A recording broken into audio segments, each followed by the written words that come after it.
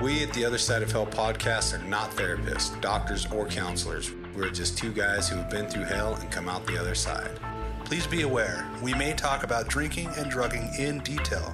Anyone struggling with addiction may find this triggering. Our goal is to share our stories, explore our struggles, and connect with others through our experience. Remember, we are not alone. There is hope, and together we can get better. Hey everybody, what's up? I am Cameron. And I'm Willie. And today we are joined by not one, but two amazing special guests. We have here Marty and Jackson. Hey, what's up, everybody?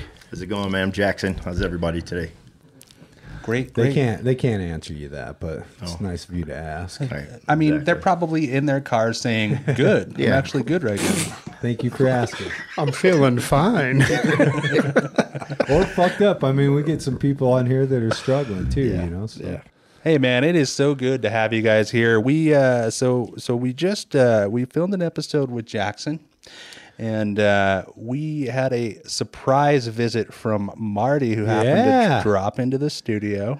Yeah. And so we thought, let's get him on the damn show. It's about time, Marty. And he's going to be a great guest for our topic. Yeah, it's totally perfect because we were actually talking before the show, as we do, before any show. And naturally, we just sort of started talking about the topic, which is recovery maintenance. Yeah. So I couldn't think of any two better guests to have on for this show and or for this topic. And this topic today was inspired by this week's war story that we got from Adam. Yeah. And Adam had an amazing story, and he is somebody who lives in the middle of this program. And as he talks about in his story, that is so crucial. Yeah. So, Marty, let me ask you, dude, first of all, it is so good to see you in person and to meet you and to have you here and to finally have you on the show. And I'm just so super blessed and grateful to call you a friend. And I just want to ask you, like, when we talk about like recovery maintenance,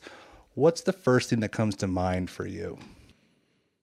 Thank you guys for having me down here. Man, this is really cool. Recovery maintenance, to me is step work, is recovery maintenance to me. I know that without step work, I am not maintaining. I am absolutely insane without it. And so when you say maintenance, that's what I think. You think immediately you go into the steps. Absolutely. Sure. And The 12 steps of Alcoholics Anonymous. Right. NA. And we talk about, they say that 10, 11, and 12 are the maintenance steps. I've found that to be true. But what is so important about maintaining that recovery? Is it something that we have to do on a daily occurrence? Jackson, have you found that to be the case? Yeah, I think about this whole recovery maintenance thing and actually the application of, a 12-step program. It's like I got to be constantly aware of myself, That awareness of myself allows me to see, it wasn't just the drugs and the alcohol. It was that pre-existing condition in my mindset, my ideas, my emotions, and my attitudes. I got to be able to constantly be on the lookout for those things right there. And that's what the 12 steps allows me to see. Just like you know how to drive a stick shift. Just because you know how to drive the stick shift, you got to know where to apply those proper steps to each one of these human conditions. They call them human conditions. And, everyone deals with things, depression and anger and rage and depression, discouragement. All these things are regular human conditions. And I got to have some sort of a maintenance coping mechanism to allow me to see it when it shows up and how to actually process it out. And that's what the 12 steps, it's a processing tool that we can use to dial in so that I can continue. Because again, I get loaded coming out of a sober state. Mm-hmm. So again, I'm cool with the fact that, the sober state of mind is what requires this daily maintenance. And that requires, some work and me being aware of me, me being aware of my condition, that selfish, self-centered condition. So again, that daily maintenance, again, puts me in direct connection with the fact that my thinking. B, I'm going to need something to help me with that thinking. And C, I got a fellowship of people that I can really stay connected to, stay in the middle with. Yeah. Mm-hmm. Yeah. Well, and I really appreciate you saying that, because I think that we're not just talking about staying sober, right? Like these are things I need to do. And there are things I need to do definitely every day to stay sober, but it's more than that. Yeah. Right? Like I've got to connect spiritually in order to have that emotional sobriety, which Absolutely. for me is like super, super obvious when I'm not maintaining. Like I start going crazy, and I understand and I recognize and I can see very clearly that if I stay in that state too long, I will indeed turn to what I have turned to so many times before.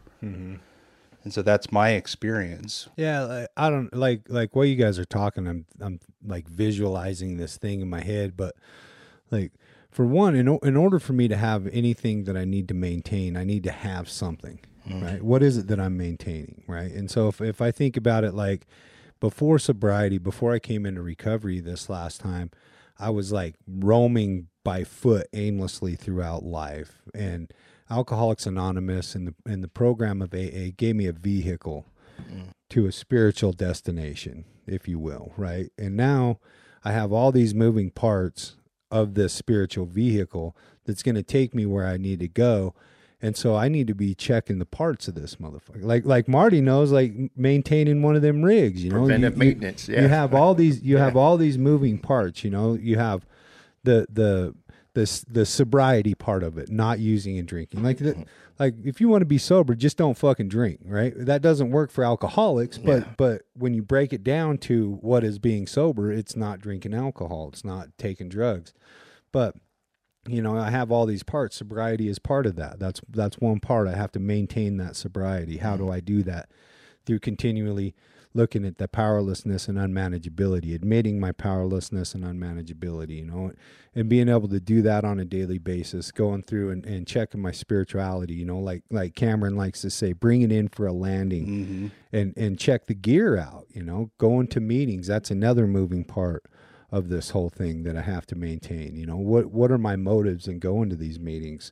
Sometimes, they're selfish, and I'll lose myself in a meeting through selfish ego, fucking showing everybody how recovered I am and trying to say the cool shit and being the showpiece of the meeting, but other times I'm really there doing the spiritual work that's needed to be the vessel for the message that needs to be shared, So what is it I'm trying to maintain?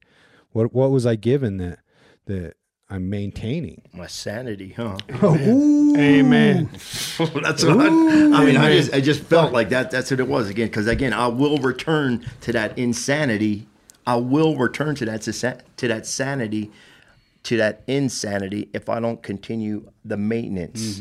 Again, what am I trying to maintain? I'm trying to maintain my sanity, that serenity, because again, that was a place I became real familiar with, the insanity, and I prided myself in being insane. You know what I mean? That was like right? Right. And again, and it's just like really, it got away from me though. It really got away from me. I thought it was, really something to, but again, it really took a hold of me and took me to places where, whoa, I wasn't supposed to go that way. Maintain your buzz. Yeah. Remember that statement? Got to maintain my buzz. Yeah, just got to maintain. Yeah. And again, that's a space I like where, that, man. Yeah. Maintain that gift of sanity that we were given. That's what I feel like for me anyway. Like I said, that's a space that I know, like I said, but if I don't, I'll wake up the moment I open my eyes, those insane thoughts will come. The crazy, the weird stuff comes instantly. So I need to get out in front of this, on awakening, and that's part of my maintenance is on awakening, I immediately, think, okay, well, I got some stuff to do, but hey, God, can you direct my thinking here? And like I said, it sounds but it's something. I actually do that and ask for that. Yeah, it shows. Yeah. It shows that you perform maintenance. You clean your vehicle, that kind of shit. Yeah. Maintenance. One of the best things I ever heard about sort of daily maintenance is I can't stay sober today on yesterday's sobriety. So it's like I've got to do something each day, and for me, it's got to be a morning thing. I got to do it first thing. Absolutely. Because if I don't get up and do that immediately, then I start getting in my own way. Full on, bro. Yeah. Full And I start believing the things that I am thinking. Fucking put the clown shoes on right off the rip. Yeah. Right? Start tripping over shit. Exactly. And it's true. I mean, and that, I've proven to myself each time, like without that routine in the morning, like I am wandering. I'm a blubbering idiot. Yeah. Like I just try not to do that routine, and I just wander around like I have no idea what to do. Like I need that to start my day, to get directed, to figure out, like how the rest of my day is going to go. Yeah. And not that it's going to go perfect, but hopefully I'll be able to handle each thing as it comes, with that sort of start to my day. Yeah. You ever tried starting sharing at a meeting without identifying yourself as an alcoholic? Like, that's kind of what you're talking about. That's what it reminds me of. I cannot share, like starting the podcast. I cannot start this show without saying, "What's up, world?" Willie can't actually say anything on camera without saying, "What's up, world?" Like you're saying, but it like what he was saying, like it has to start the moment that I open my eyes, right? That we have to start into that maintaining the sanity. Well, absolutely. You've got to have, I have to have that guidance first thing in the morning. First thing, we're pretty good about tagging each other on Instagram first thing in the morning. That's what we do. And that's the kickstart to the guidance so that I don't get off track during the day. Because no matter what goes wrong, if I'm staying in my program, I can get through that. But if I wake up in the morning and I forget that I need to do my meditation, my prayer, everything like that, then something is missing, right? And I start to be pissed off at everybody all day, Me and Willie have had a couple of conversations about this. Like, I get up and I don't do my maintenance in the morning. I'm like, I'm going to quit my job. I'm going to divorce my wife. Right. Yeah. It starts going south. Like, right. Fast. That untreated alcoholism comes back. And if you do that long enough, then we're going to treat it the way that we know how to treat it, right? Like we've seen it so many times in the rooms with the newcomer and the old timer alike that make the decision, either consciously or subconsciously, I don't need to pray today. I don't need to write today. I don't need to connect today. And for whatever reason, I keep bringing it back to, because I guess the only thing I know how to maintain other than this recovery stuff are pieces of equipment, and if I don't charge my batteries on my cordless shit, then when I go to use them, then they don't fucking work, and if I don't keep air in my tires and I don't keep grease in the cogs, then the shit seizes up and it's useless. It's a useless piece of equipment, and I have to throw it away and start over. I think that analogies that you use, a machine, a car, our daily maintenance is just like that in recovery. I mean, we have to have these analogies put into place, and we want to communicate these analogies to really explain and really to see the depth of, what am I doing here in sobriety? What am I doing here in recovery? Are there things that I really do need to employ on a daily basis? My cell phone, that's a perfect example. A cell phone works perfectly fine until that red battery starts flashing. And I know at that moment in time, I need to get it to a charger. Same thing with me. When my red battery light starts flashing, I can feel it and I can see it internally. I know at this point, I need to either check a prayer, call another dude, to do something outside of myself because my red battery is flashing. Yeah. And that's the analogy that I was able to attach to understand what is this recovery sustaining all about? What do I have to do? Well, like I said, that battery or that cell phone works perfectly fine until that juice is out. And as a human, my juice runs out. Yeah. My patience, my tolerance, my ability to interact with others, sometimes that actually runs thin. So again, when that happens, I know how to recognize it as, hey, there's a red light right there. I can see red lights, and I know, hey, I need to maybe a third step real quick, or maybe call one of my sponsees. And again, that allows me to recharge, reset, and again, that's just how I work it. That's the analogy I needed. For sure. It's a great point to talk about the warning signs, because there are warning signs that maybe we're not doing enough, right? Like there's not, like maybe like we get thrown these signs throughout each day, or maybe on a weekly basis or whenever, we can see very clearly I'm not doing something. Like I know that if I'm interacting with somebody and I don't react the way that I generally know that I have the skills and ability to act, like I'm short, like I'm snarky. Totally. I'd say some sarcastic ass comment because that's just who I am. Like, I know that I'm missing something. I know that I'm not doing something. Like, I know that I need to analyze that situation again and say, okay, like, do I owe that person an amends? And sometimes I do, And that's a 10 step. What you just meant. That's that spot check. And again, that's the application, like Marty was saying, with the steps. And that's how we're living 10, 11, and 12. That spot check throughout the day, not just at the night.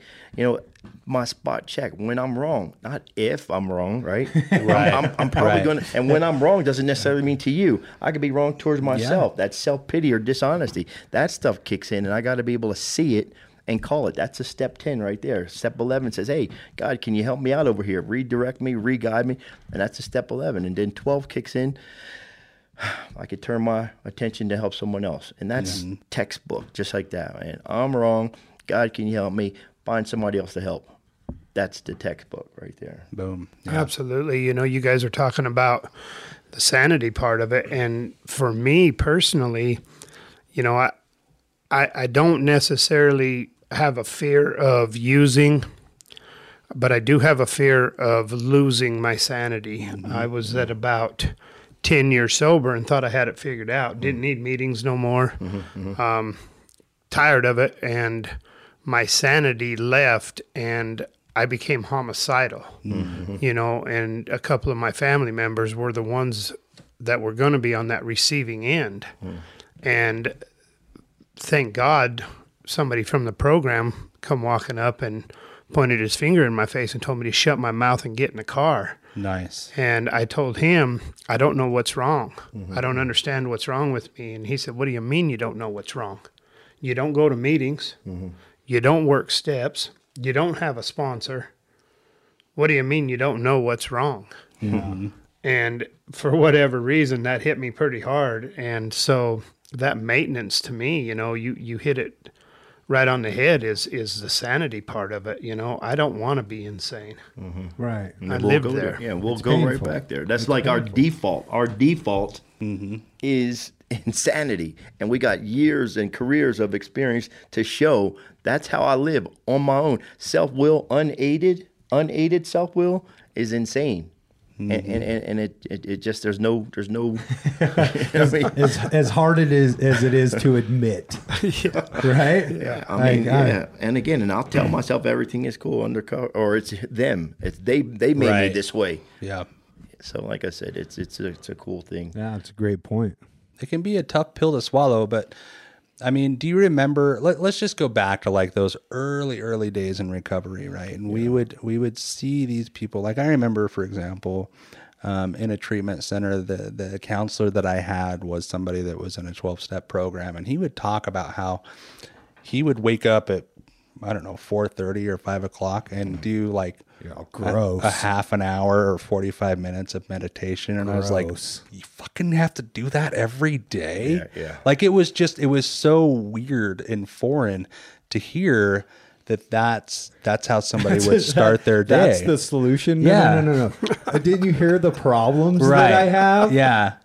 Exactly. So, I mean, think about that. Like when we were that early in recovery, and we talked about it, before, like we would go into meetings and we would see people with 20 years and be like, you don't have it figured out yet? Like, you know what I mean? Like, and sort of how we come around to this idea of, okay, that is what's necessary. And like, not only do we surrender to the solution, which is a power greater than ourselves in a 12-step program, but we also surrender to the maintenance that it takes, right? And understand that that's all a part of the process. So at what point do you feel like you realized that was going to be something that you had to do every day? Was that early in your recovery, Marty? I was sharing with you guys earlier, that when I got here, I thought that I already had all the answers. I'd been in and out of AA and NA meetings since I was very young.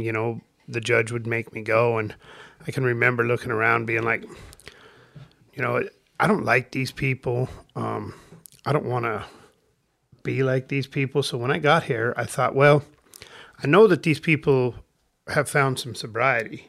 So I'm just going to go in and I'm going to learn in a couple of weeks exactly what they've done for all of these years, because they're dumbasses, right? I'm pretty smart. So I'm going to learn what they've done, and then I'll take it out there on the street and I'll apply it, and I won't have to worry no more. Mm-hmm. Now I'll have to come for 20 years. Right, yeah. Exactly. I don't have to sit in here like that old bastard across the table from me, And as I started getting into it, I started learning that it is a daily thing that I have to do in order to maintain my sobriety. Yeah. Well, hopefully we see some results that can give us the inspiration. Like we start seeing like some of that sanity return. Like we start doing it one day at a time, and we start, recognizing just how insane we had been and how we're getting some relief by doing this on a daily basis. And so, even though it's a hard pill to swallow at first, the results, prove themselves. Mm-hmm. And it's like, okay, I can see that this is necessary. If I want B, I have to have A. Yeah. It's so weird too, like the way that we do this stuff, because like, it seems like, that question that you asked Marty, like, when do we realize that it has to be a daily thing, mm-hmm. right? Like at what point in our sobriety, and for me, it's always at some point of pain, right? Sure. Like there's always something involved where, I'll be paying really close attention to one area of my life, and these other areas will slack, and then I'll lose complete sight of everything altogether. And then I'll feel like the job of cleaning house becomes so overwhelming that I don't do anything. And I'm like, well, I'll just do it all tomorrow. Like tomorrow I'll just get it all back in place. And then I do that for a couple weeks or a couple months, and then I'm in that insanity. Mm-hmm. And that's what brings me back to understanding that it's going to be a daily thing. But the weird thing about that is that when I go back and I redo the maintenance on my program, I feel amazing. Yeah. Like I feel like I've just conquered the world all over again. The air in the tires are good. The grease in the bearings are good. The oil's all good. And I feel like a good, responsible person again, mm-hmm. And I want to share it with the world, it becomes this part of like this part of my self-esteem, but I don't know. I wish it didn't come with so much pain because I'm so fucking smart, right? My thing, it was kind of weird because when you were saying that, I'm thinking to myself, okay, so I was in a rehab, and that rehab I was in, we had to learn the 3rd-step prayer and 7th-step prayer in order to, advance to the next, phase of rehab. And I was having such a hard time memorizing the 3rd-step prayer. And one of the counselors said to me, you'll never get it until you actually understand what that prayer. She goes, you're not just talking to the air, right? And she said, when you can attach yourself to what that 3rd-step prayer is saying, then you'll be able to get it. Mm. So I came into it more from a, experimental / psychological / logics position, if you will. Mm-hmm. And then this is like my first 6 months in recovery. So super early recovery. And I realized, okay, that 3rd-step prayer, God, I offer myself to thee. And I was like, for what? And then I was like, to build with me and to do with me as I will. Relieve me of the bondage of self. And when I hit that part, mm-hmm. I remember thinking to myself, I thought I was the bondage of drugs and alcohol. So when I caught that, I went and I told my counselor, I said, bondage of self, what is that supposed to mean? Because I didn't know bondage of self. And I realized that, stone cold sober, remember, I get loaded again. So I'm going to have to do this on a daily basis. But it went from I'm going to have to do this to, it makes more sense to do this on a daily basis. Mm-hmm. And ever since that time, again, 3rd-step prayer, 7th-step prayer just became a routine part of when I wake up and say, God, direct me, direct my thoughts. And again, early recovery, it was total logical breakdown as to, hey, this prayer makes sense. I want to continue to do this. I need to continue to do this because there was some power in there. I thought I was totally, subjected to the powers of drugs and alcohol, and it was the bondage, of my own self. So selfishness and self-centeredness, that we think. Yeah, man, that's what it was. And again, that was a cool place where I could say, hey, look, every day I'm going to be susceptible to me. Yeah. How am I going to check myself? How am I going to, keep myself, in check every day? So I employed that one. Third step prayer was pretty huge for me. Yeah. Well, I appreciate the fact that you talked about the psychological aspect of it and just the logical aspect of it, because it makes sense to me to start the day with intention. Yeah. Right? Like if I get up and I'm just aimless, I have no direction, like who the fuck knows what kind of day I'm going to have. But if I get up and I connect immediately and I set the intention for the day, and then like psychologically, physiologically, I am more apt to go out and kind of have the day that I'd like to have. Otherwise, I'm just to the wolves or to myself, which is just as bad. Yeah, exactly. Yeah. And so, I really appreciate the fact that you brought that up, Jackson. It's a good point to remember, is that it's a good idea from a psychological or physiological standpoint, no matter what, to just set that intention, in motion each day. And for me, it's crucial for my recovery. Straight up. So I appreciate this topic. I think it's important to talk about because it is something that we have to do. Like, and another thing I think that's important is that we have some fun in recovery. Like that's a part of our maintenance, right? Is to remind ourselves that we can still have fun even though we're sober. Yeah. How fun is it to be able to sit back and meet a couple of guys, right? And then decide, hey, you know what? I'm going to hop on a plane. Yeah. And I'm going to fly. I'm going to take a flight out to Utah. This is fun to me today. It's way fun. Right? And I get to come in this cool studio, see some people that are doing the deal, and I get to participate. I mean, like, I would have never been able to do this. I never would have did this, chasing that. Fuck, I couldn't even go to my favorite concert out there. So you can talk about fun. I mean, look at what it is. It's a challenge for me today to have fun. And again, there's so many different opportunities. I just had to be open to it and be willing to go and do it. This is fun. Like, I just love going through the airport. Yeah. I could get on a plane and I got all my ID and everything is in place, and I'm gonna get through the TSA, and it's just. How'd you get a picture with the pilots? How'd you do that? Yeah, that was cool. Yeah, that looked fun. How fun was that, right? Yeah, again, I would have never ever did that, man. So I just got on the plane and I was like, man, you know what? I got a front seat because again, I paid the extra $37 to get in a front seat, and I leaned over and I looked into the cockpit thing and I'm like, they're just sitting there chilling. They look pretty chill. I said, hey, can I get a picture? Hey, can I get a picture? They're like, yeah, come on. And they're like, mask on or mask off, whatever. And they totally welcomed me into again, that was fun. That was cool to be able to get up there with the pilots, and they took a picture with me. I'm like, that like I said, I thought it was pretty stoked. Yeah. I was pretty stoked with it. Yeah, it was way cool. Yeah, well, when we maintain a clean house, right? Like we're approachable. Like that like energy, there's because she kind of looked at me too. I remember because they kind of like before they were like. Kind of looked at me and said, is this a crazy dude who wants to come in the cockpit to take a picture? Yeah. And she kind of looked at it. It was a female pilot. And then the co-pilot, he leaned over and they both kind of gave me like a once-over. Yeah. And again, like you said, the energy that I hope that I'm projecting is that of a positive, solid, good energy. And they looked over and they're like, oh, yeah, come on. And I was like, and I actually did think about that. I'm like, whoa. They looked at me. I could tell that they were like, they got to check this out, man. Show any old body coming up in here. Yeah. So that was kind of cool. Yeah. Because I think it's important. Like, we've talked about, what the maintenance is kind of, and we've all sort of agreed on, maintaining that connection with our fellowship, whatever that is. You can find that in a church. You can find it in the meetings like we have, in self-help groups or a specific therapy group, online stuff, maintain you know, with your fellowship, with your step work, whatever that program is, you know, for us, it's the 12 steps. Maintain that connection with the people individually. You know, for us, it's one alcoholic helping another.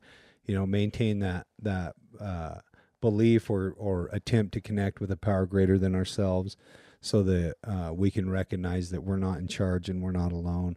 And you know, we kind of agree with all those things and why they're important. What's the payoff for that, right? Like, because for us, you know, there's moments where we can step out of self and we can do this stuff selflessly, but there's a payoff for us doing this maintenance. You know, for me, it makes my life a lot more manageable and a lot less painful. Doing this stuff intentionally. And the cool thing about it is I don't notice it, but I continue to grow.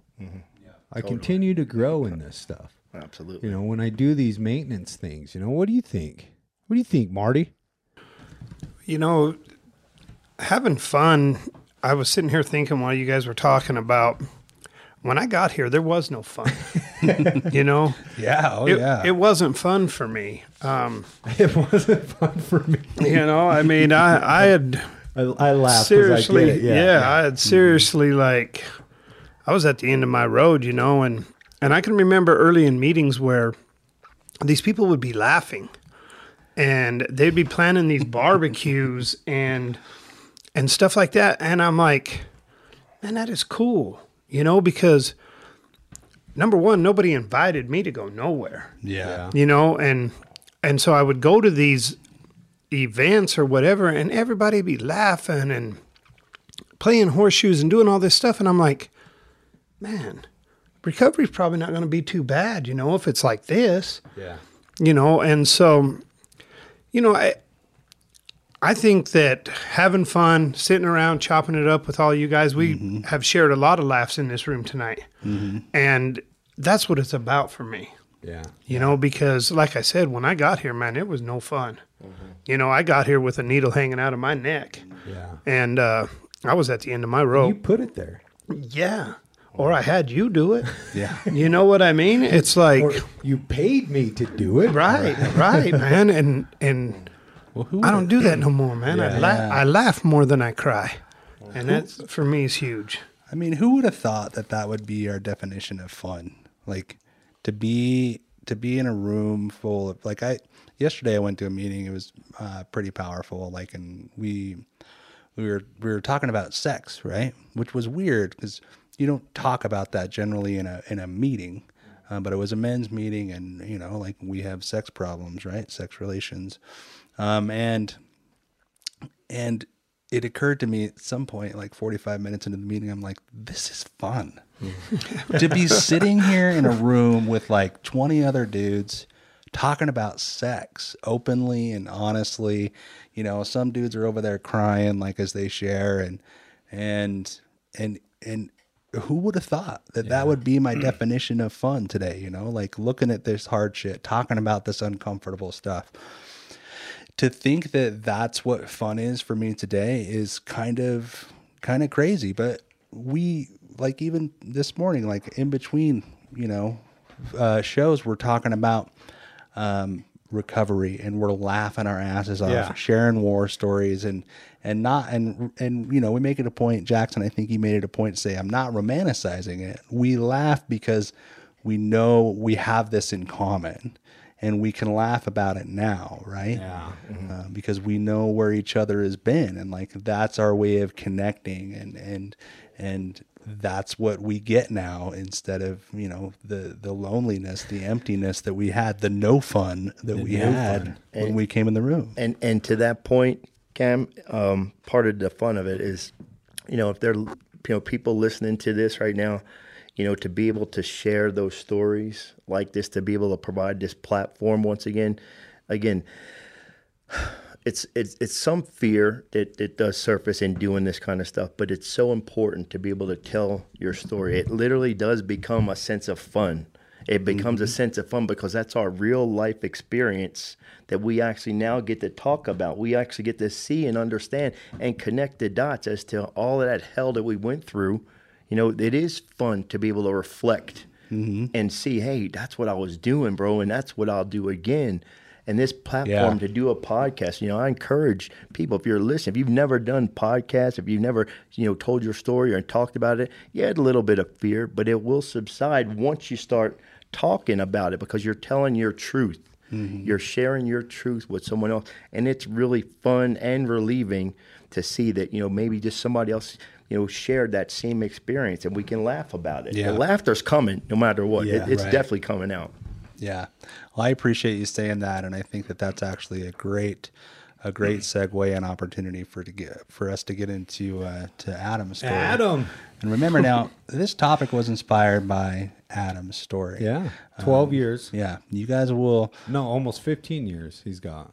Nice. Yeah. You guys will hear how it is we came to this conclusion to talk about this topic once you hear his story. But we're excited to share it with everybody. And I couldn't think of anybody else I'd rather have sitting next to me as we do. So with that, let's let everybody have a listen. So let's do it. Let's do it. This week's War Story is brought to you by Brainwash Coffee. Brainwash Coffee is damn good coffee with a damn good cause. 50% of all proceeds go back into the recovery community, which is why Brainwash Coffee is the perfect partner for us here at the other side of hell. With blends like Higher Powder and Ego Ain't Your Amigo, Brainwash Coffee has your back no matter what your poison. Right now, you can get $5 off your coffee order when you use promo code OTHERSIDE at brainwashcoffeeco.com. Clean your bean with Brainwashed. And without further ado, here is this week's War Story.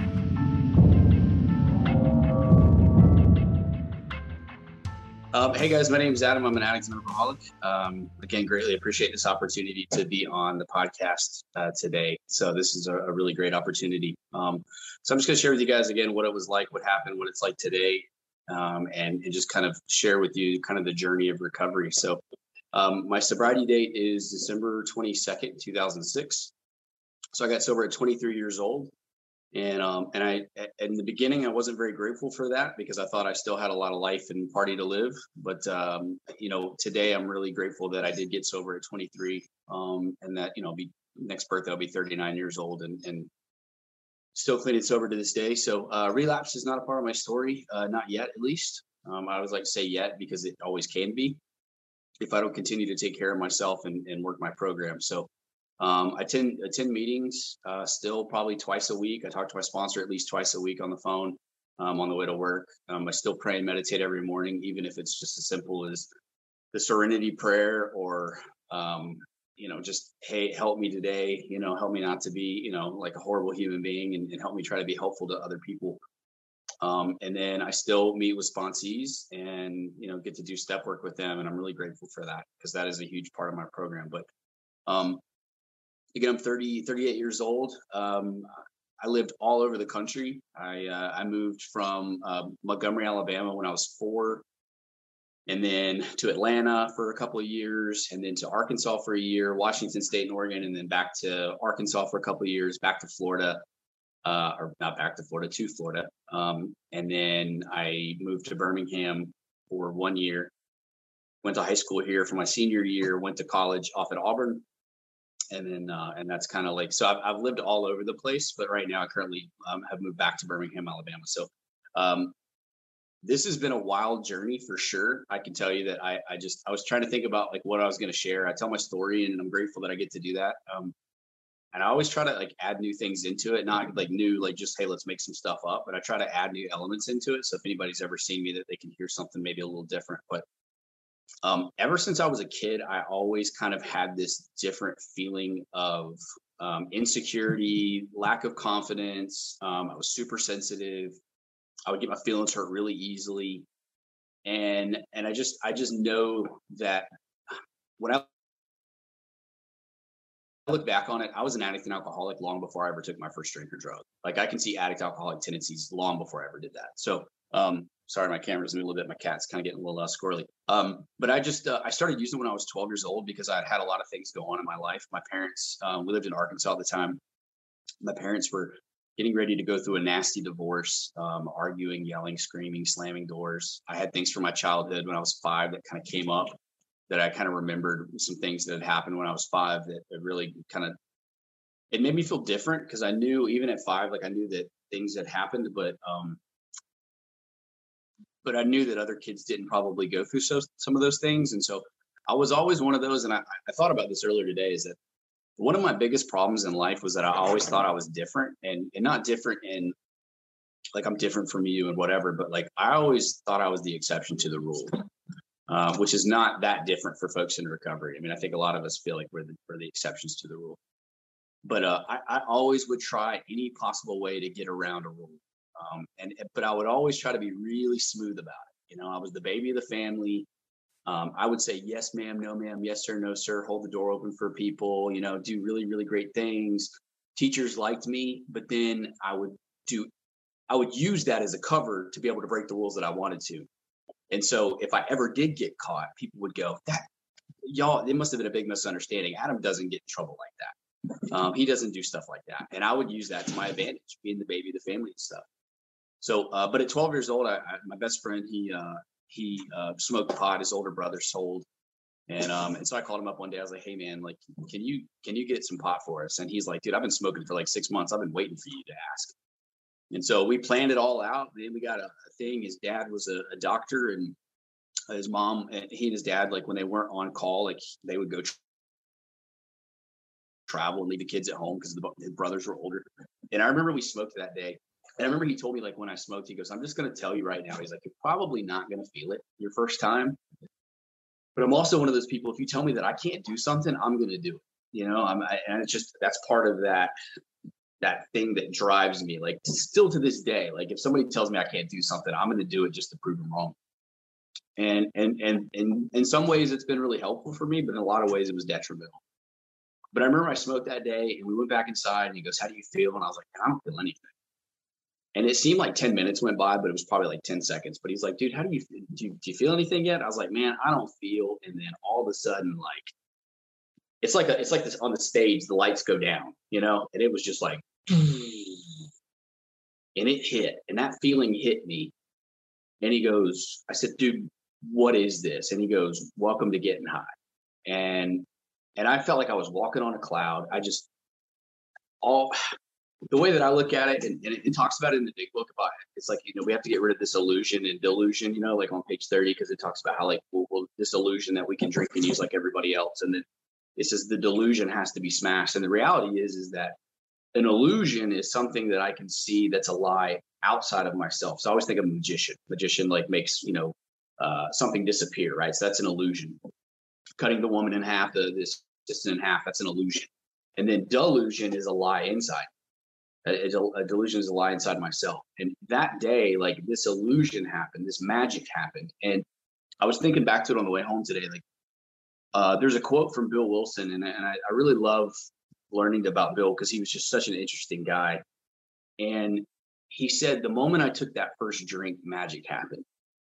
And to me, it's like, it doesn't matter to me what substance it was that anybody took, right? It's like, I think people can typically relate to that statement, because when I smoked that first bowl, like all of a sudden magic happened, man, because my fears disappeared, my insecurities disappeared, my trauma disappeared, my parents getting a divorce disappeared. I didn't care about nothing. All I cared about was like, dude, I want to do this again. And I went through 48 hours of pain and consequences because I thought my parents knew, and I was paranoid and thought they knew. Stayed up all night waiting for them to catch me, and I was not going to let them catch me. But that's pretty much what happened, you know. And like 2 days later, I realized they didn't catch me. They didn't know. And I made a decision, not maybe consciously, but in that moment, I said, you know what? I would rather have those 10 minutes of freedom and experience 48 hours of pain. And I'll gladly give that up, because those 10 minutes of freedom were really great for me in that moment. And the truth is that if drugs and alcohol still worked the way that they did when I first started using, I'd still be using today. That's a fact, you know?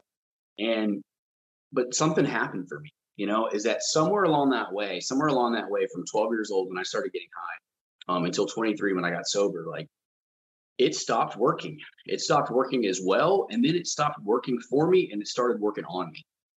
And it was like this anchor. I didn't realize it. At first, it felt like it was levitating me up and like lifting me up and making me light, making me like the world was a wonderful place. And in the end, man, I was so isolated and by myself that I had nowhere else to go. And so over the years, from 12 to probably like 16, 17, I would smoke pot, and that was it. I think I tasted alcohol like once or twice. I took ecstasy a little bit. It wasn't really my thing, but I was so worried about what everybody thought that I took it, just would continue to keep taking it. And then when I was 18 years old, I went off to college. My parents decided in that time frame of like they were going to get a divorce, that they decided literally the day of going to the lawyer's house or the lawyer's office to sign the paperwork. They're like, you know what, let's just work it out. So we went through like 6 months of yelling, screaming, slamming doors, mutiny, people not talking to each other. And I don't blame anything on my parents and what they did. They did the best they can. And as a parent today, I get that. Sometimes their best sucked, but sometimes me as a parent, sometimes my best sucks too, and I get that.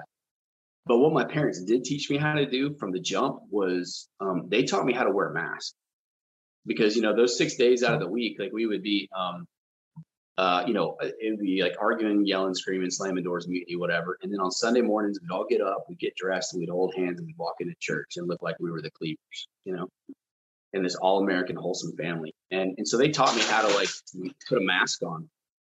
And so I learned that, and I used that for a long time. So when I was 18, the 2 days after I graduated high school, I was done. I was done with my family. I was like, I'm out of here. See you guys later. My mom and dad were back together, but my mom had an affair, and the guy, and like, it just was a big ordeal and mess. And so it was kind of hard to deal with that. And I just wanted to get away and kind of be on my own. So growing up in like the house I did, I grew up in this super religious household. And again, that's not a bad thing. It just was the fact that it was kind of, again, being in the South, it's like the hellfire and brimstone kind of deal. So I was taught like, sex before marriage is horrible. Like if you, even if you hold hands with a girl, like you're going to hell, and it's all about protect the family image. But I would get all these contradicting messages, right? They would tell me to practice honesty and integrity, and I would watch them not practice that. So when I got to college, dude, I let loose. And I remember like the first time I was at my job at a softball complex, and my boss got us a keg and everything was good to go. Like, they kind of had one at the end of the game or the end of the tournaments and stuff, just to kind of celebrate and, everybody just kind of chill and relax. And they said, "Do you want to drink?" I was like, "No, I'm good. I don't drink." And they said, "Are you sure?" And that question showed up a lot in my life. Somebody would ask me if I wanted to do something, and I'd be like, "No, I'm good." And they'd say, "Are you sure?" And that sure made me think they're going to hate me. They're not going to like me. Like, I'm going to lose all these friends if I don't do it. And so I just did it. And I remember when I drank, man, all of a sudden, like my shoulders got wider and broader, like I got taller, like I got smarter. I thought I was funnier. I had more confidence and stuff. And like that started my cycle for drinking. And within 3 months of drinking, I maybe not 3 months of drinking, 4 or 5 months into drinking, like I was already drinking like 12 beers each time I was drinking. Staying out later than everybody else. I got myself in a really bad bind at New Year's Eve of 2001, 2001 going to 2002. And I had enough. I was like, I'm done. I quit drinking. I'm done. This is getting me in trouble. I'm good. And but I found out, I was like, well, I like that feeling though, and I want that feeling. So I found out that I could go down to like the doctor's office down in the university clinic and be like, "Hey man, I stubbed my toe," and he would give me a prescription for Lortabs. And this is back to, like I got my wisdom teeth taken out and they weren't hurting. I told them they were hurting, but they weren't. They weren't bothering me one bit. But I went in there and got my wisdom teeth taken out because the dentist that I went to gave a prescription for Lortab. Like he gave you 30, and then he gave you a refill. And I feel I took those in like 6 days. And so, it just was like nonstop, like this cycle of like whatever I got my hands on, I was going to take. And it didn't matter if it was, dude, I was abusing Ambien. I was abusing Xanax. I was abusing any opiate I could get my hands on. But alcohol came back into my life, and I started drinking pretty much as much as humanly possible as I could get my hands on. And I would black out and, go do things and say things that I had no recollection of what I was doing. And I really kind of, like I said, just kind of made a fool out of myself. But somehow I graduated college in 2005. I graduated and I went to Columbus, Georgia, and worked for my aunt and uncle. And they were great. They were very much trying to keep me and help me stay on track. All the people that I worked with, because they were all older, they were trying to help keep me on track. And I just couldn't do it. I would go and be hungover as all get out on Saturday morning and be like, "Dude, I'm not drinking today." Like, no way. And I'd take a bunch of sleeping pills, go to sleep, to get through the hangover. And then like 4:30, 5 o'clock, I would wake up and I'd go, well, let me just go get like a 6-pack for the football game tonight, And between the time I left my apartment to the store, I said, well, let me get a 12-pack because, you can't buy on Sunday, like until a certain time. And I'll save it for later in the week or something. And then by the time I'd park and go to the back of the store, I would be like, let me get a case, just a case. That way, like I don't have to come back out for the rest of the week. And I would play drinking games with myself. I would see in a football game, like how many beers can I drink in a quarter, and let's see if I can break my record from last time. Because all I wanted to do was just not feel, and I would wake up Sunday mornings the same way, like with bottles all over the apartment, and when I moved out of the apartment, my dad got me moved out while I was in treatment because my lease was up anyway. And he said like the amount of drugs and alcohol that he found hidden in the apartment, he said it was ridiculous. Like I'd even taken a Ziploc bag and sprayed it black and took a little string and sprayed it back black. And then I drilled a little hole in the garbage disposal, little flaps, and then tied it to that and dropped it down into there. And then just hit the breaker where the garbage disposal so I could shut that off so I would never use it. But apparently I forgot all about that. But that was my life, man. That's what my life looked like. I weighed 115 pounds when I went to treatment. I weigh about 170 right now. I didn't go to treatment because I wanted to. I went to treatment because I pretty much ran out of plans. I didn't have any other plans that I could do. I tried every possible thing. I tried changing jobs, friends, substances, the way I did the substances. Like I tried to put, limits on myself, accountability. Like normal people don't tell people, hey, cut me off after, if you see me do a certain amount, cut me off. Like normal people never say that. Normal people never have to go to a restaurant and say okay, guys, I'm only going to have 2 Jaeger bombs tonight. All right. It's like normal people don't say that. Normal people don't think meth and cocaine's a good idea either, but apparently I found out. But I went to treatment and I went there and I was there on December 22nd and, I was shaking, my hands were shaking because at that point, when I start, when I don't drink after a while, I get the shakes, I start having withdrawals, and I start going through the opiate withdrawals as well, because I was taking opiates kind of sporadically there, but enough to where I start to feel it if I didn't take anything.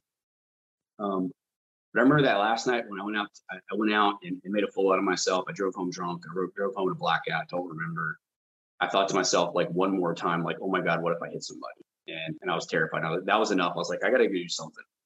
So I ended up in the ER that night and then in treatment the next morning. And initially going to treatment, I was like, this is a great idea. I'm really excited about this. I don't have to live like this anymore.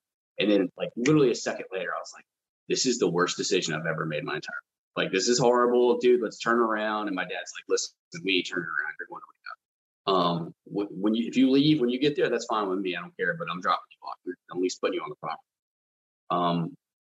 And it was while I was there, I was really grateful that there was guys that had been in treatment before that were older than me. And they were like, I would hear their stories and I'd be like, man, I didn't do that. I didn't lose a marriage. I didn't lose any kids. I haven't blown a career. And they just said, man, you don't have to. Because I thought you had to be certain things to be an alcoholic or an addict, right? I thought you had to be 40 something years old, living under a bridge, drinking out of a brown paper bag. And there are people who do that, but I didn't think I could be an alcoholic with a bachelor's degree at 23 years old, but yet I have an apartment that doesn't have power at times, right? I have a car that ends up being my home and where I sleep because I run out of gas because drugs and alcohol are more important than gas. And somebody's always going to be really nice. Somebody's always going to be really nice and give you gas anyway. But I got into the rooms and I started listening to what people were saying. And part of me was like, maybe this could work, maybe this can't. And I committed to my sponsor at the time that I was going to get, I would do this work for 6 months. And if I didn't like the results, that I wasn't going to do it anymore. And during that time, I was living with a best friend and his parents, and they kicked me out after about 6 weeks. And it wasn't because I got high. It wasn't because of a relapse. I was going to my meetings, calling my sponsor, doing my step work, but I didn't follow the rules. Again, even the littlest, simplest rule they would give me, I would try to find my way around it, And I was thinking about it. It's like normal people go to the store and they buy a box of Sara Lee cake mix, you know what I mean? And they look at the back of the box and they do what it says, 2 eggs, a half a cup of flour, mix it together, 350 on the oven for an hour. And when I get the box of Sara Lee, I look at the back and I go, well, I don't have 2 eggs. I got 1. And I don't really want like a half a thing of flour. I kind of want a full thing of flour because I want my cake to really rise. And then I'll tell you what I'm gonna do. I'm gonna throw my cake in the oven at 450, so I can have it in 40 minutes instead of 60 minutes. And then my cake comes out and it looks horrible and it tastes horrible. It looks like Sloth from the Goonies, or Chunk for Sloth, or yeah, it was Sloth from the Goonies. And I'm like sitting there going like, dude, Sarah Lee doesn't know how to make a dadgum cake. Like, what's wrong with Sarah Lee? Like, how did she get a deal? You know what I mean? Because the thing was, like, I never followed the instructions. I never followed directions, you know, and people were trying to help me so long ago. Like, when I could think about it, like so many suggestions I would get, people would try to help me and I just never would listen because I didn't think it applied to me. And finally, man, I was like, you know what? All right, I'm going to start taking these suggestions and start listening to people and see what happens, you know? And again, if I don't like it, I'll go out and do whatever I got to do. And all of a sudden, like slowly but surely, life started getting better. Like my relationship started getting better with people. Like this concept of this spirituality for me was so important because, again, religion had kind of left a bad taste in my mouth from when I was a kid. So when I came in and they were like, hey man, like you can choose any higher power that you want, go for it. And I was like, I don't even think you can do that. And my sponsor was like, who said that? Your mom? And I was like, I don't know, maybe. He goes, well, he's like, you can come up with whatever conception you want. He's like, if you look at a cloud outside on a day that has big puffy clouds that look like shapes and stuff, and I ask you what it looks like, and you say it looks like a boat. And then I pull Willie aside. I say, hey, Willie, what does that look like? The same cloud. He never heard your answer. And he said, it looks like a dragon. What's the difference? It's a cloud at the end of the day. The only difference is like your perception of what you saw. He's like, so what your perception of your higher power is, man, that's your business. He goes, you don't have to explain it because you don't have to defend it. It's just yours. And I say this a lot in recovery is that like at almost 15 years sober, like I have less of an understanding of my higher power than the day I got here. And I think to me, that's a beautiful thing because what that tells me is that I've finally gotten to the place where I stopped trying to understand my higher power and I just allow myself to experience my higher power. Because it doesn't matter how long I've been sober, how many books I read, how many meetings I go to, how many, holy water, 7 Hail Marys, like I'm never going to understand my higher power. Never. But if I get out of my way, I can experience it, and I get to experience it in things like, being with people that I love, going and seeing like, my son play soccer, going and watching the sunset, going down to the beach and having a great time and just enjoying the experience. And during that time frame, like I was able to, I started like working the steps and I started making amends to people, and most of the amends that I made during that time period, like went really, really well. I would say 3 out of 4 would go really, really well, and 1 would be really rocky, but it would sometimes kind of come back. And it's just because people wanted to see me actually follow through with action. Because I said a lot of really great things when I was drinking and using, but like I sucked at follow through. And so a lot of people really wanted to see what I was doing. And thank goodness, like I worked the steps in order, because by the time I got to the 9th step to make the amends, a lot of people had seen that I was living differently. And I remember doing my 4th step and just being terrified of like writing some of these things down. But what I found out was that really insecure and sensitive kid was still there. At 24, when I started doing it, because I just got sober at the end of 23 going into 24, I was a 24-year-old kid who had no idea how to regulate emotions, who had no idea how to deal with feelings, that had no idea how to deal with success or failure or rejection or whatever, because you would say something, but what I would hear you say was completely different than what you said, because in my mind, it was like, that's where my mind got so warped because of that, and I just started getting into this work, man. And like, I was like, how is these 12 steps even going to help me? And it did 100%. It absolutely did. Because I began to have this connection with my higher power, begin to have this connection with myself. I began to have connections with other people. And that's where, like, in that process, like I finally allowed myself to be vulnerable and meet somebody, and I met my wife in the rooms, and it was such a cool experience for me to be able to do that. For me to be able to meet this person who was on this journey with me. And we had this opportunity where, like, we've been together now 14 and a half years. And she just picked up 14 years back in May, which is awesome. So she's like 6 months behind me, but we've got to do this journey together, you know, and I can be completely honest with her. I don't hold secrets with her. You know, I can honestly say today, 100%, like with her, like I'm completely transparent, you know, even if it's something I don't want to talk to her about, I'm terrified to talk to her about, I still can do that because like she's my partner, you know. And what I found in that, and the reason why I bring that up is because when I did my 4th step, especially on like my resentments and my sex inventory, like I found out like at 5 years old, I developed this idea because of this girl in class. My class pulled my pants down. And I developed this idea in the back of my head subconsciously, I guess, that all women try to embarrass me. And it was through step work that I figured out that that idea existed in my head. And no wonder like I was horrible in relationships for the next 18 years of my life, because I always thought the person I was in a relationship was going to hurt me and harm me. And so I better do it first. And once I saw that idea through the step work and through my 4th and 5th step, you know, I was able to like let that go. I didn't ask my higher power, please remove this defective character of selfishness or dishonesty. Like, I asked my higher power, please help me remove this idea. And this amazing thing happened because I began to change as a human being. And I got to sponsor men. And I've been able to sponsor men. And some of the guys that, one of my sponsees that he's got 12 years now. And he just got, this week, he sent it to me. He got a pardon, like a full pardon, and his record is expunged. And he had, I couldn't tell you how many felonies, but it was a lot. But he was like, man, he goes, this is the evidence of like doing this work, you know, and he's got a wonderful career today. And I've had sponsees that made it, and I had sponsees that didn't make it, you know. And one of my favorite people, man, was a kid named Joey St. John. And I try to talk about him anytime I speak, because I promised his mother that I would never let somebody like his story be forgotten, you know, and that he would be forgotten. But he was kind of, I mean, he was a younger kid, 21 years old, you know, and he said, man, if you ever see me slipping, you know, it's like, tell me. And so he was kind of slipping up, and I texted him. I said, hey man, you're screwing up, dude. Like, let's get back on track. And he got mad, and he said, the last thing he said was F you, you know? And I was like, whatever, dude, I could care less. Like, get over yourself. And, we didn't talk the next day. And that Monday it was kind of bothering me. And I was like, you know what, I'm going to do this deal. You know, I'm going to call him up or whatever. And I got the call that he had passed. He had overdosed. He had gone back out and overdosed, you know? And it was the most devastating thing, because I didn't realize the damage. That was probably the first time I'd realized the damage that my use could cause with other people, you know, because I saw, and I still talk to his mother to this day, and like, she still, you know, grieves, but she's been able to help so many other parents, you know, that have gone through that or struggling with it. And I have this wonderful life today, you know, like I get to like be a part of other people's lives, even if a small part.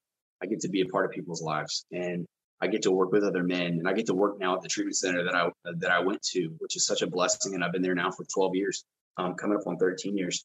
And, you know, 5 years ago, one of the coolest things happened was my son was born. And Willie and I were talking about this before we got started, was that, yeah, like my son is kind of all over my Instagram account, because I mean, like, to me, like, that's one of the coolest things I've ever done in my entire life, was to be a father, you know? And I'm grateful today that like my son has never seen me drink. He's never seen me take a drug. He's never seen me under the influence of anything. And I know that's not everybody's story, and that's okay, because at the end of the day, like, you know, your story can help, even if you did, you know, your story may help your kids not ever go down that path. And, you know, I just, one of the last things I guess I would end with is that, you know, I have to take care of myself on a regular basis. Like, I have to do this deal. Like, even all these years later, I still work this program, but one of the other things, I have to do the outside help that it talks about in the big book, because, you know, suicide's littered all throughout my family, and my father committed suicide Father's Day of 2015. And he and I were on splits in that moment. And so I, you know, suicide was a thought for me, like even in sobriety, you know. So if that happens to you, understand that sometimes that does happen, you know, but the main thing is to reach out. You know, I'm a therapist, and I went and talked to a therapist. I needed that. I needed to have somebody to vocalize this stuff, because sometimes my step work is great, but sometimes I need a little bit more. And for me, one of the main things that I've learned in recovery that's so important for me is that it's hard to fall off the edge if you're standing in the middle.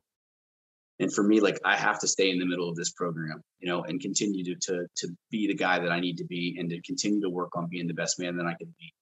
And some days I do really great. Some days I fall short. But every day that I wake up sober. And every day that I wake up, it gives me an opportunity to do something different. So thank you so much. I greatly appreciate the time and the opportunity. Man, I really like that. Every day that you wake up is a day to do something different. Yeah.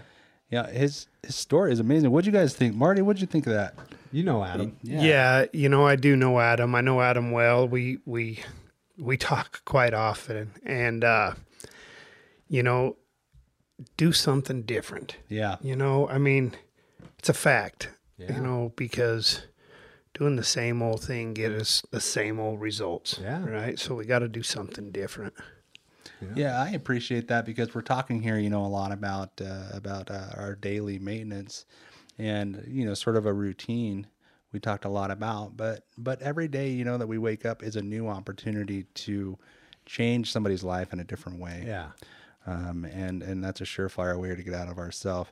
I really, what part about his story did you sort of identify with the most, Willie?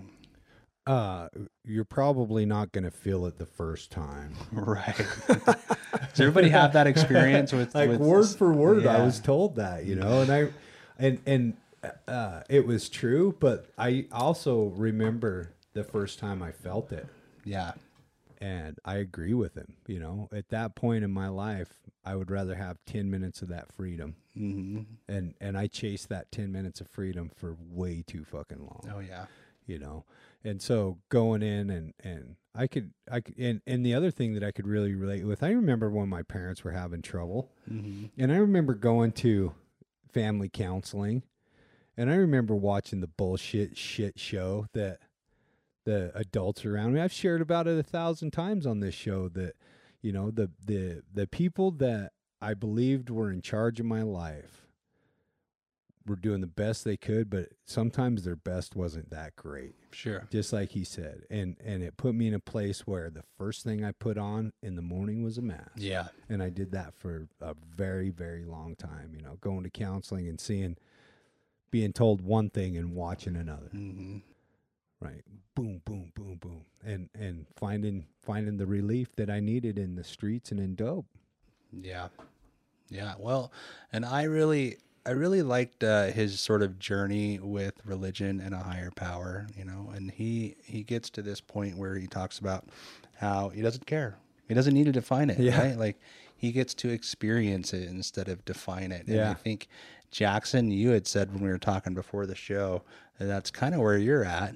And then I think, Willie, you had said that's kind of where I'm at. And it's like, it's amazing that, we hear these stories and we pick out all these different things that we're able to identify with. And what I liked about him sharing his story is he's encouraging others to share their story for the same reason. Like, this is why we do this, right? I can find something in his story that I can identify with and I can apply to my own world and my own life. And for any newcomers that are out there, like, hopefully you'll find something that you can hear and identify with. And what that means, luckily, is that what worked for him might work for me, right. And that's why I like to hear these different stories. Jackson, what did you think when he talked about that experience, your higher power? Can you tell us a little bit about your experience with that?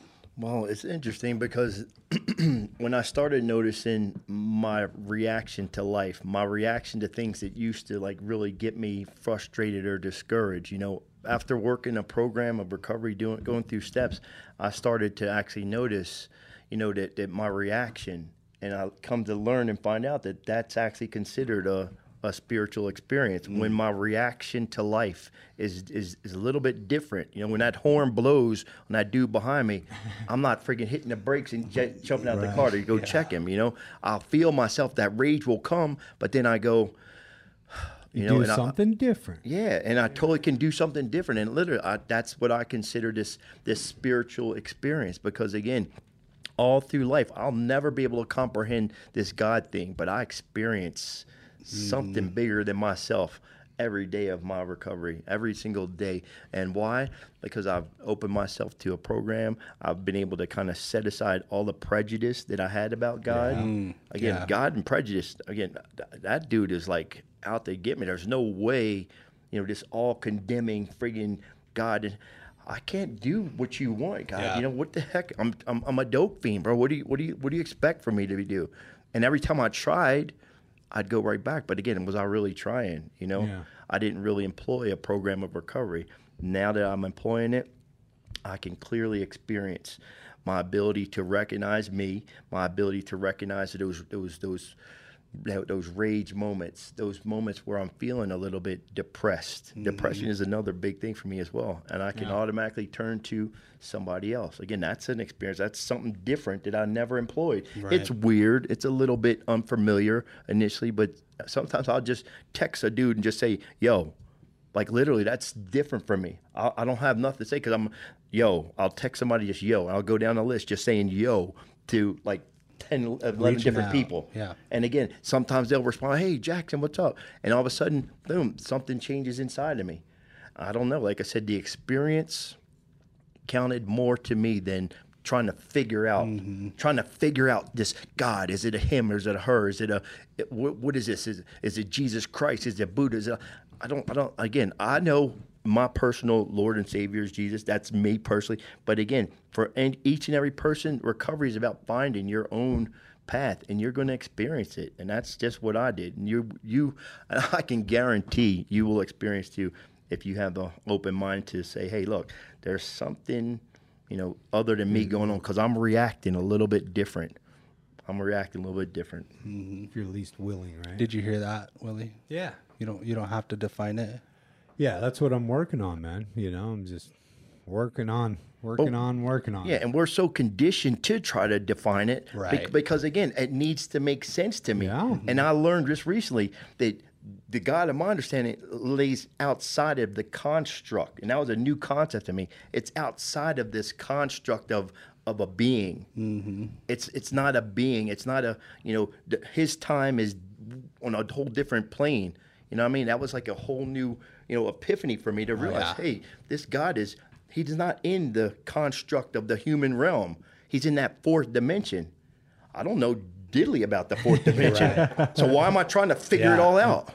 You know what I mean? I just know something feels different inside. When like I said, the biggest thing I use, guys, is that horn blows. That was one of my biggest triggers, bro. You blow the horn at me, that's an invitation. You need to know who I am now. I'm going to get out the car. I'm going to chase you down. And even in sobriety, that happens, Sure. I chased the dude down a couple of months ago. And he threw a bunch of pennies out there, and I freaking was gunning. And then I caught myself. I'm like, what the hell am I doing? What am I doing? I could play it out saying, dude, okay, I kicked this guy. We pull over. Boom, he's got a strap. I got a strap. Now you know what I mean? You die an alcoholic's death. And all of that, it just could go. I could totally see it. Yeah. And again, I learned that my reaction to life, I don't have to comprehend, this construct within the human realm. I go, it's outside of that construct, but I experience it and feel something internally. That's on page 567, by the way.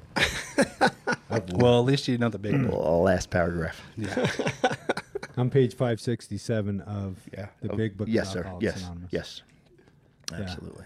Well, I love the individual journeys that we all get to have with a power greater than ourselves, and I think there's definitely evidence that there's been that psychological change in me, and along with Adam, he had that psychological change. I really appreciate that he talked about suicide in his story, because I think that's a lot of times the reality of the disease, and Marty, I know that we were talking earlier, and you were talking about how, prior to, it's a place you can get into if you're not working a program, and you start buying what your mind is telling you, and that's been a part of your journey as well, is it not? Absolutely. Suicide is the reality of insanity, right? I mean, when we have no other way out. No other way. We've tried drugs, we've tried alcohol, we've tried church, we've tried counseling, we've tried everything. So in our minds, or in my mind, suicide's the only way out. And coming to this program, and I think everybody knows that when I got here, there was no God. And when you people in the 12-step program started talking about God, I shut up. I didn't want nothing to do with it. And so, exactly. Like, I didn't want to hear that. Yeah. I'll work everything you ask me to work other than anything that has to do with a higher power. Sure.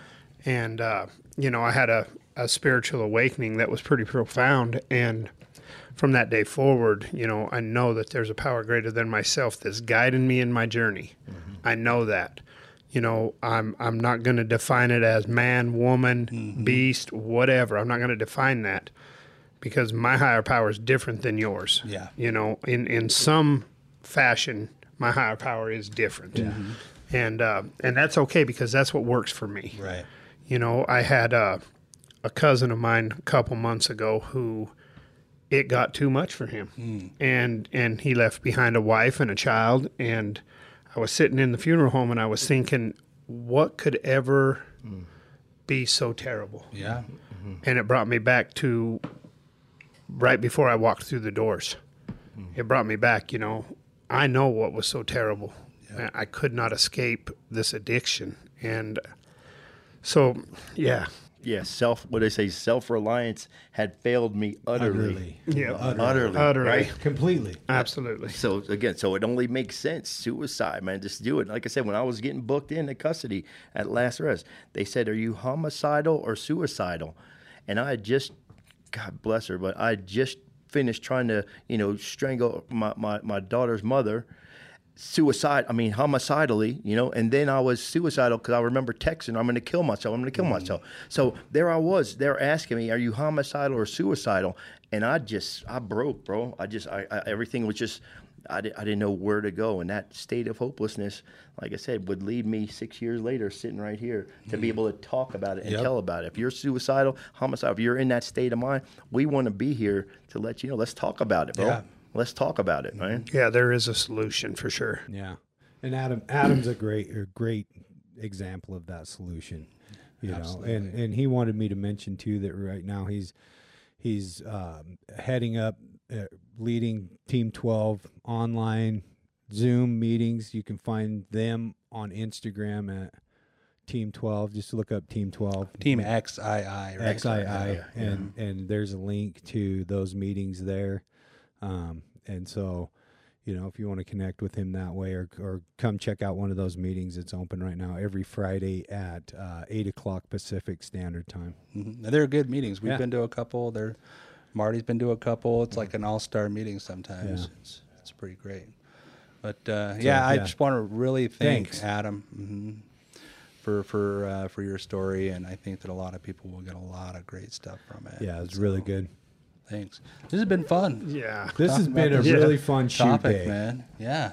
Yeah, it's been cool, you know, and you know, Adam, me and Adam are pretty tight. We talk on a regular basis, and it might be something like Jackson was talking about where it's just yo or whatever, but I'll be driving down the highway and I'll crank the music as loud as I can, and I'll take a video and I'll send it to Adam, and he'll be sitting in his desk with his tie on, and he'll start singing an AC/DC song or something, you know. Right, bro. And that counts, bro. That counts. Yeah. And that leads back to that fun of recovery, man. You know, Adam's a good dude, man. I'm honored to be his friend. Yeah. Well, and it speaks to that connection too. Like, it's been amazing to me to see how we have expanded our circle like so much in the last year and a half. Like, we got Jackson here from Los Angeles. We got Marty here from Wyoming. I always want to say Colorado. And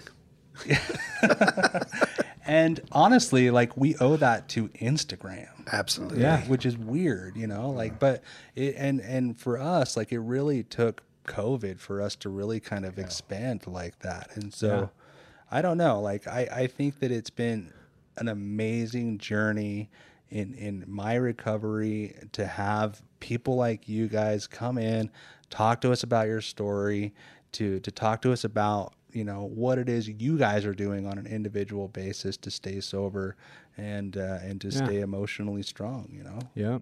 I just wanted to add in real quick too, because you mentioned that this really took flight from, you know, the pandemic going down. And I remember specifically thinking to myself, you know, this could have went either way. Mm-hmm. Like literally, I remember thinking this could have went either way. You know what? I'm isolated at home, stay at home. That's where I got down, bro. I don't have to deal with nobody, bro. That was a space where I could have actually it could have went a whole nother direction. You see what I mean? Oh, yeah. And had justifiable reasons to stay disconnected. Yep. Because this disease literally wants us to be disconnected. I got written in my big book, this disease wants me to be alone. Yep. The opposite of addiction is connection.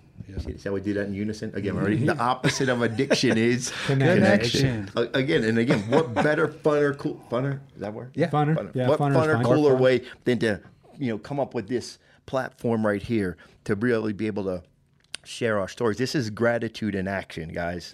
To tell this story, it ain't, listen to my story. Look at what I'm doing. Look at my life. No, this is to say, hey, look at what I will go back to if I don't continue my maintenance. Look, this is what I will go back to, and I'm clear about that. Like I said, this could have went any direction for alcoholics and drug addicts like us, but we chose recovery. We didn't choose to not pick up. We chose to dig into this recovery platform to create a place, a safe, solid place where we can share our stories of hope and encouragement to everybody out there, man. Again, that's why I applaud you guys, man. Oh, thanks, man. Perfect. Dude. Yeah, thank you so much, Jackson. And again, Can't add much to that. yeah, thanks for coming all the way out here. And thanks, Jordan. thanks, everybody, for watching. Jordan, Thank you. I don't think we thanked you on the last episode. just know that we appreciate you, man. Rylan, thank you, man, for coming out. You guys are doing an amazing job. Kind of complicated when there's this many people on this side of the table, but we're doing it pretty well today. Yeah. So thanks, you guys. If you want to see Marty's story, he was on episode blah, blah, blah. His story, I'm not sure what episode. Put a link but in the you show can- notes. You can go back, and don't forget to check out Stay Stopped. And you guys, let's do it, man. Let's wrap it out. With that, let's get the hell out of here, guys. Okay. I'm outta Remember, here. guys, you are worth the work. We'll see you on the other side. The other side of hell. Stay stopped. The Other Side of Hell is a do-it-yourself podcast. For more information, recovery resources, and contact info, check out our website at theothersideofhellpodcast.com. You can help us spread our message by liking and subscribing, giving us a follow, or a 5-star rating.